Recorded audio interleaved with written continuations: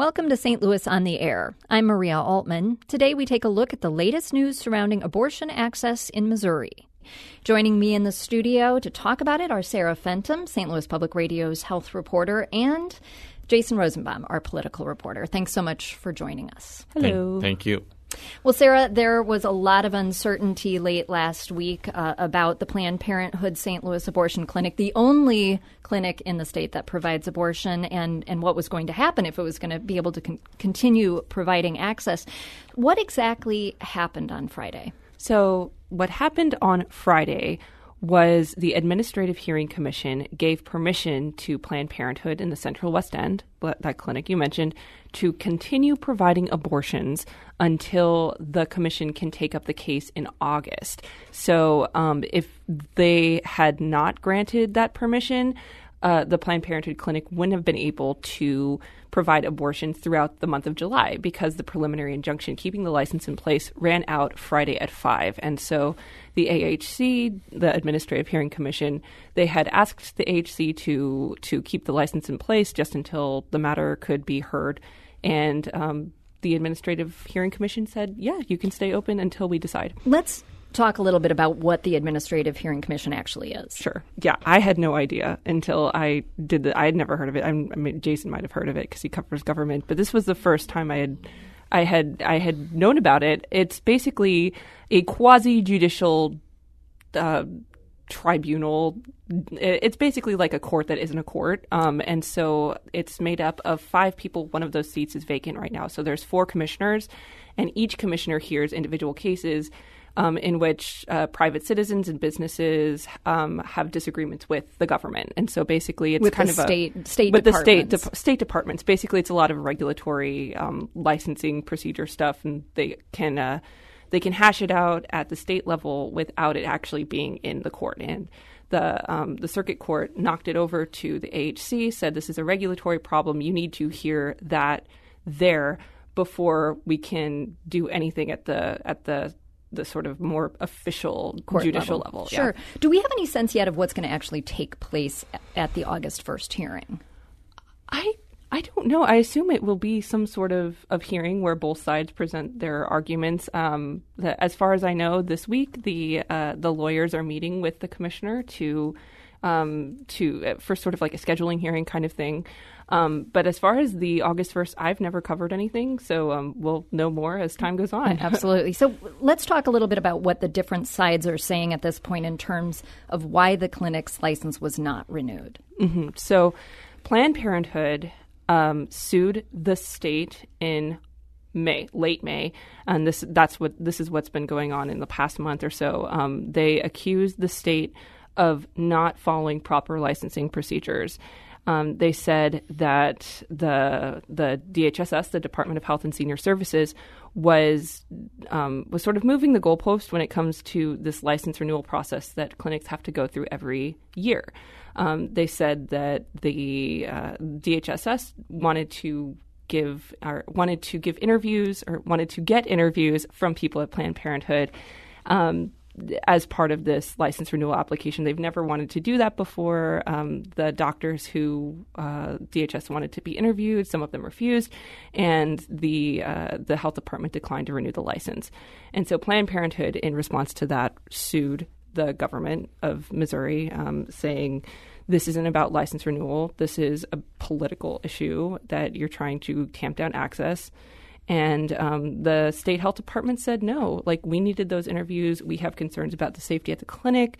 But the issue in contention is, were those investigations done in the correct way, or was the State Department of Health overreaching for political means? And so that's the core of the issue. And the Administrative Hearing Commission will make a decision on sort of that nitty gritty. But Jason, I want to turn now to sort of the political side of things. In this last legislative session, Missouri joined several other states with more restrictive laws on abortion. HB 126 would ban abortions after 8 weeks, and it doesn't make an exception for rape or incest. That has raised some concerns even among some Republicans. I would say so. There have actually been 2 efforts to try to overturn this law via the referendum process, and one of those efforts was spearheaded by David Humphreys, who's a very conservative businessman out of Joplin.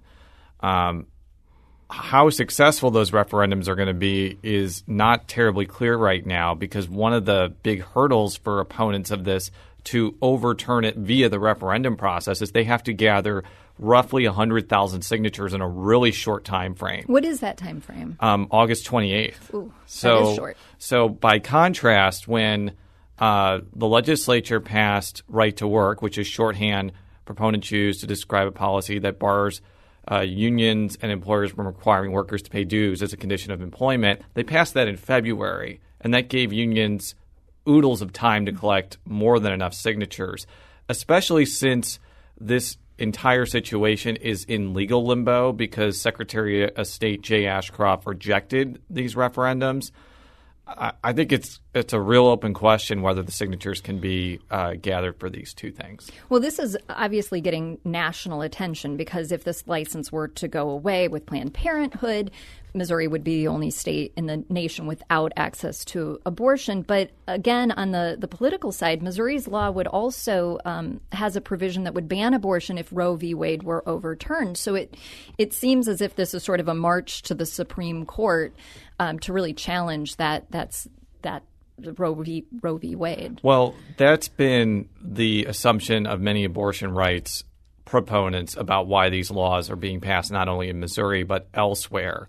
If you ask the proponents of HB 126, they actually point to language in the legislation that kind of anticipates court actions that are detrimental to the bill. So, for example, if the 8-week ban was struck down, it would go up to a longer period of time, and up until I don't have the numbers in front of me, but it's kind of a stair step effect. And in their view, they did that not necessarily to challenge Roe v. Wade, but to make sure that this legislation actually stays intact somehow. We'll have to see if that happens either through the referendum process. And if the referendum process isn't successful, opponents of this could still go through the initiative petition process. They would have to pose the question differently to the Missouri voters, though. With a referendum, you vote yes to keep a bill and no to strike it down. It's a lot more enticing for people that want to get rid of HB 126 to have the referendum option. Absolutely. There seems to be a really widening gap on the abortion issue between states. Missouri is more restrictive right now. Illinois just passed legislation that actually is sort of strengthening access to abortion. And, I'm interested in your take, either Sarah or Jason, on kind of how this is really playing out in the states. Well, I've talked to people who run abortion clinics in Illinois, and they're saying that Illinois is becoming somewhat of an island for abortions. When you look all around, you see Kentucky, you see Missouri, you see Indiana, and all of those states are moving toward restricting abortion access through stricter laws that govern clinics. And then Illinois, like you said, is becoming somewhat more liberal when it comes to abortion rights. And so when it comes to disparities within the states, I think it's absolutely happening. I think that means that the strain on Illinois clinics is going to become much more. I'm sure there's a better way to say that, but I think they'll see increasing demand for abortions in Illinois as these states it becomes harder and harder to get abortions, because we're already seeing that in Missouri. Like you said, this clinic in the Central West End is the last clinic that provides abortions in Missouri. But we're also very close to Illinois. It's somewhat easier for people who can't get abortions in St. Louis to go over the river to Fairview Heights or Belleville. But for people who are in the middle of the state, like someone in Rolla, someone in Jefferson City, it's still really hard to get an abortion. It's hard to travel to these different states. And so you're already seeing a desert happening in Missouri. And it's just becoming more and more of the travel needed to get an abortion is becoming farther and farther as time goes on. And I was going to make that point because I used to report in Columbia, and Columbia used to have a Planned Parenthood clinic that performed abortions for many years, and now it no longer does that. And the biggest effect or the biggest impact of that was exactly what Sarah just mentioned. People who don't live close to St. Louis, or to some extent Kansas City, because Kansas City is kind of in a similar situation with Kansas. their ability to drive to either one of those places can be really perilous, especially if you have an unwanted pregnancy for whatever reason and you don't have a car or you don't have money for a bus ticket or you can't get off work to do it. So that just showcases the consequence of a clinic shutting down and probably why the stakes are so high for the St. Louis clinic remaining open. And that brings up a point, Sarah, where Planned Parenthood has kind of talked about this licensing process being weaponized, if you will, and that it's part of a larger effort to restrict abortion access in the state. Right, and that's something that DHS vehemently denies. They say, of course not. This is all about regulatory processes. This is about wanting to know exactly what's happening at that clinic. I know the state health department has mentioned several instances where abortions have failed. Basically, they don't.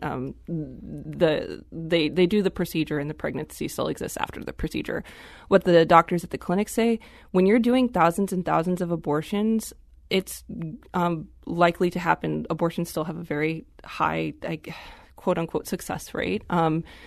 As a procedure, they're very safe. But when you're doing so many, it's just sort of the luck of the draw when that happens. And what they say is when that happens, we take people to the hospital. We do what we're supposed to do. If they need a higher level of care, we transport them to the hospital. That's not a sign that things are going bad. That's a sign that we're keeping our patients safe. They were saying, I believe, that their sort of failure rate, if you will, was in line with the nationwide, less than 1%. Yeah, absolutely. But the state health department says we still have concerns about how you're operating the clinic, the fact that these are happening, and we can't renew that license until we know what's going on. And so what Planned Parenthood is saying is that's what's the weaponized regulatory process, is that they're taking this sort of normal situation and making it sound like a very dangerous situation. What the state health department says is absolutely not. Like, this is something that it's our job to investigate. So those are the two sides. Let's talk a little bit more about those interviews that the DHS wants with the doctors at Planned Parenthood. As I understand it, the doctors they're not full-time Planned Parenthood doctors, and that's where some of the disagreement emerges? Or? Sure. That was one of the first arguments that we heard in this sort of saga was some of them are Planned Parenthood doctors, others are sort of they're fellows, they're teaching physicians, that kind of thing, because the Planned Parenthood clinic is so close to the Washington University Medical Center. A lot of residents in training go through that clinic. What they were saying is these doctors are at the start of their careers. They worked there for a matter of days or weeks. They're not permanent physicians there, and so they don't really have any kind of need to be interviewed. And also, if Planned Parenthood wanted to, even if they wanted to, they couldn't compel them to be interviewed because they're not Planned Parenthood employees. And in court, we heard DHS say, well, you're not even trying, and so it's just a matter of who needs to be interviewed for this licensing process. At this point, it's somewhat moot because the Planned Parenthood license has been denied by the State Department of Health. The judge in the circuit court they basically said, DHS, you've got to make a decision one way or the other, because that way it can go forward to the Administrative Hearing Commission. Because if you don't make a decision, there's nothing to contest. And so one of the stipulations for the hearing that happened a week ago was that DHS needed to make a decision. They made a decision. They denied it. And so that way it could go forward to the AHC, who will sort of weigh in on the regulatory aspect of this. One thing that struck me on Friday was that Planned Parenthood held sort of a celebration, if you will, and took a moment to say, hey, we've gotten a reprieve at least until August 1st, but that's not a very long reprieve. We're at July 1 now. Right. Well, I mean, I think for them, and I mean for the reporters covering it as well, it has been a day-to-day, what's going to happen. And so the fact that there's a whole month where you kind of know that there's a somewhat of breathing space for the physicians at the clinic, they were saying, this is great because we've been scheduling patients for consultations and we don't know what's going to be happening 3 days from now when the procedure is scheduled.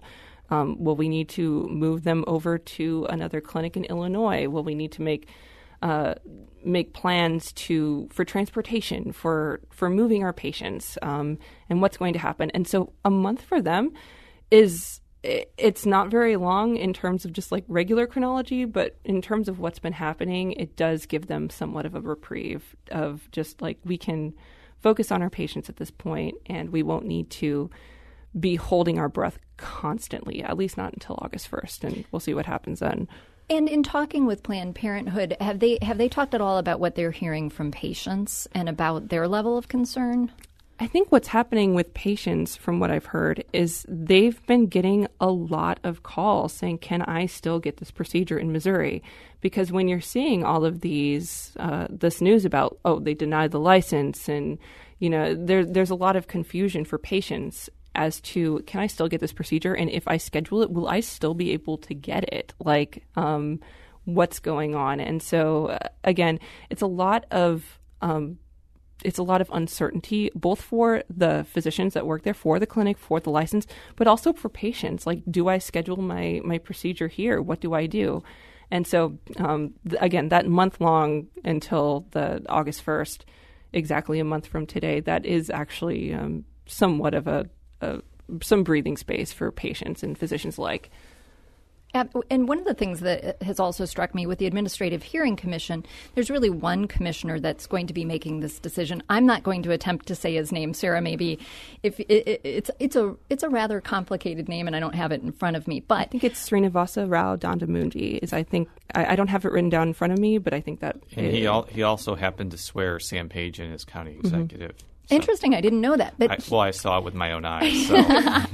Now, he was a Nixon appointee, yes. a Democratic appointee, and I wonder if that figures at all into this process at all, and if with one member, it's a 5-member board, there's one member who's not been appointed yet, if this is going to become more politicized, this particular commission even. I don't know about that. I think that happens less in Missouri than others. I don't think the Administrative Hearing Commission is part of the nonpartisan court plan, but oftentimes like who appoints who to these posts is not as relevant as, say, when they're elected, because the pressures on them electorally, I think, are substantially less. It's hard for me to gauge. I know so little about this commission that it's flown under the radar for most of us. Right. Making any sort of like prognostication based off that, even while I'm mid-sentence, is kind of perilous. Well, another thing that I think we should point out, though, too, is that Missouri, this has laws around abortion have really become more restricted over the years, and this is not the first time that this kind of thing has happened. Jason, as you mentioned, there used to be an abortion clinic in Columbia. We have longer waiting periods in Missouri than even Kansas, something like 72 hours, I think, Sarah. So, the legislature really has been chipping away at this for some time. Yeah. And I think that they started chipping away even when there was a Democratic majority legislature in the 1980s. Missourians, I should say, have elected people to the state legislature from both parties over the past few decades who oppose abortion rights. Now it's almost all Republicans, although there were a couple of Democrats that voted for the aforementioned abortion bill. And it gets to the question of, like, will there be political backlash to all these things? Perhaps in the greater St. Louis and Kansas City areas in the suburbs where maybe this issue has more resonance, but I think it's an open question whether it's going to cause like Republicans to lose a lot of seats if Republican candidates are going up for election in rural and some suburban parts of the state like St. Charles and Jefferson counties saying, I'm against abortion rights. I will do whatever it takes to make sure abortion is gone from Missouri, and they're winning elections with 60% of the votes. They're not being very subtle about their views. And I think that makes it an open question about whether there's going to be wholesale changes to the legislature. There could be instances, but probably not enough to make a huge difference from a policy level. Even if this were to get on the ballot, a referendum vote, go before the state, it's difficult to know if voters would support HB 126 or reject it? I think it depends on the messaging. Because, for example, the Humphreys-backed group has pointed out the lack of exceptions due to rape or incest. I think if you framed the campaign that this bill doesn't have those exceptions, we need to scrap this and start over. And I'm not saying that's what the messaging would be, but I'm just kind of, spitballing here. That could be attractive to even people who are opposed to abortion rights, because for a long time, even prominent Republicans, and I include the current president of the United States, Donald Trump, and former presidents of the United States, George W. Bush, have opposed abortion rights with exception for rape, incest, and life of the mother. So painting that bill in contrast to something like that could potentially be an effective way to repeal HB 126, but we'll have to see if that makes it to the ballot. Is there any sense of why the sponsors did not include that exception? If you talk with some of the Republican sponsors, and I'm paraphrasing what they're saying, they say that you don't get the death penalty in Missouri for rape if you rape somebody. Therefore, why should you give the death penalty to the child? So I'm not making a value judgment on that. I'm just kind of repeating what they say. And I think that just for some people, with the exception of a medical emergency or life of the mother, there just is no moral reason to have an abortion, even if the pregnancy comes from a very horrible circumstance like rape or incest. I don't think every Republican agrees with that, obviously. At least one, Shamed Dogan, voted against the bill because of the lack of exceptions for rape or incest. But I'm just kind of conveying what people have told me. Yes. And Sarah, obviously this is a story that has what's happening with Planned Parenthood has national implications. Missouri is being watched closely. If the clinic were to close, or not close, I shouldn't say, but not allow abortions, or abortions couldn't be performed there, it would be the only state where there would not be access to abortion. That's absolutely true. And I think it's interesting to look at it in just really briefly in combination with this 8-week ban, because that gives you even less time to travel, less time to sort of know you're pregnant and decide to have an abortion. And so when you're looking at this 8-week ban as well, they're not necessarily connected legally, but when you're looking at how it's going to play out, if this clinic closes, it can combine with that ban to make it even more difficult for people to travel to get an abortion. Well, Sarah Fenton and Jason Rosenbaum, reporters for St. Louis Public Radio, thank you so much for being here today. Thanks for having me. This is St. Louis on the Air on St. Louis Public Radio 90.7 KWMU.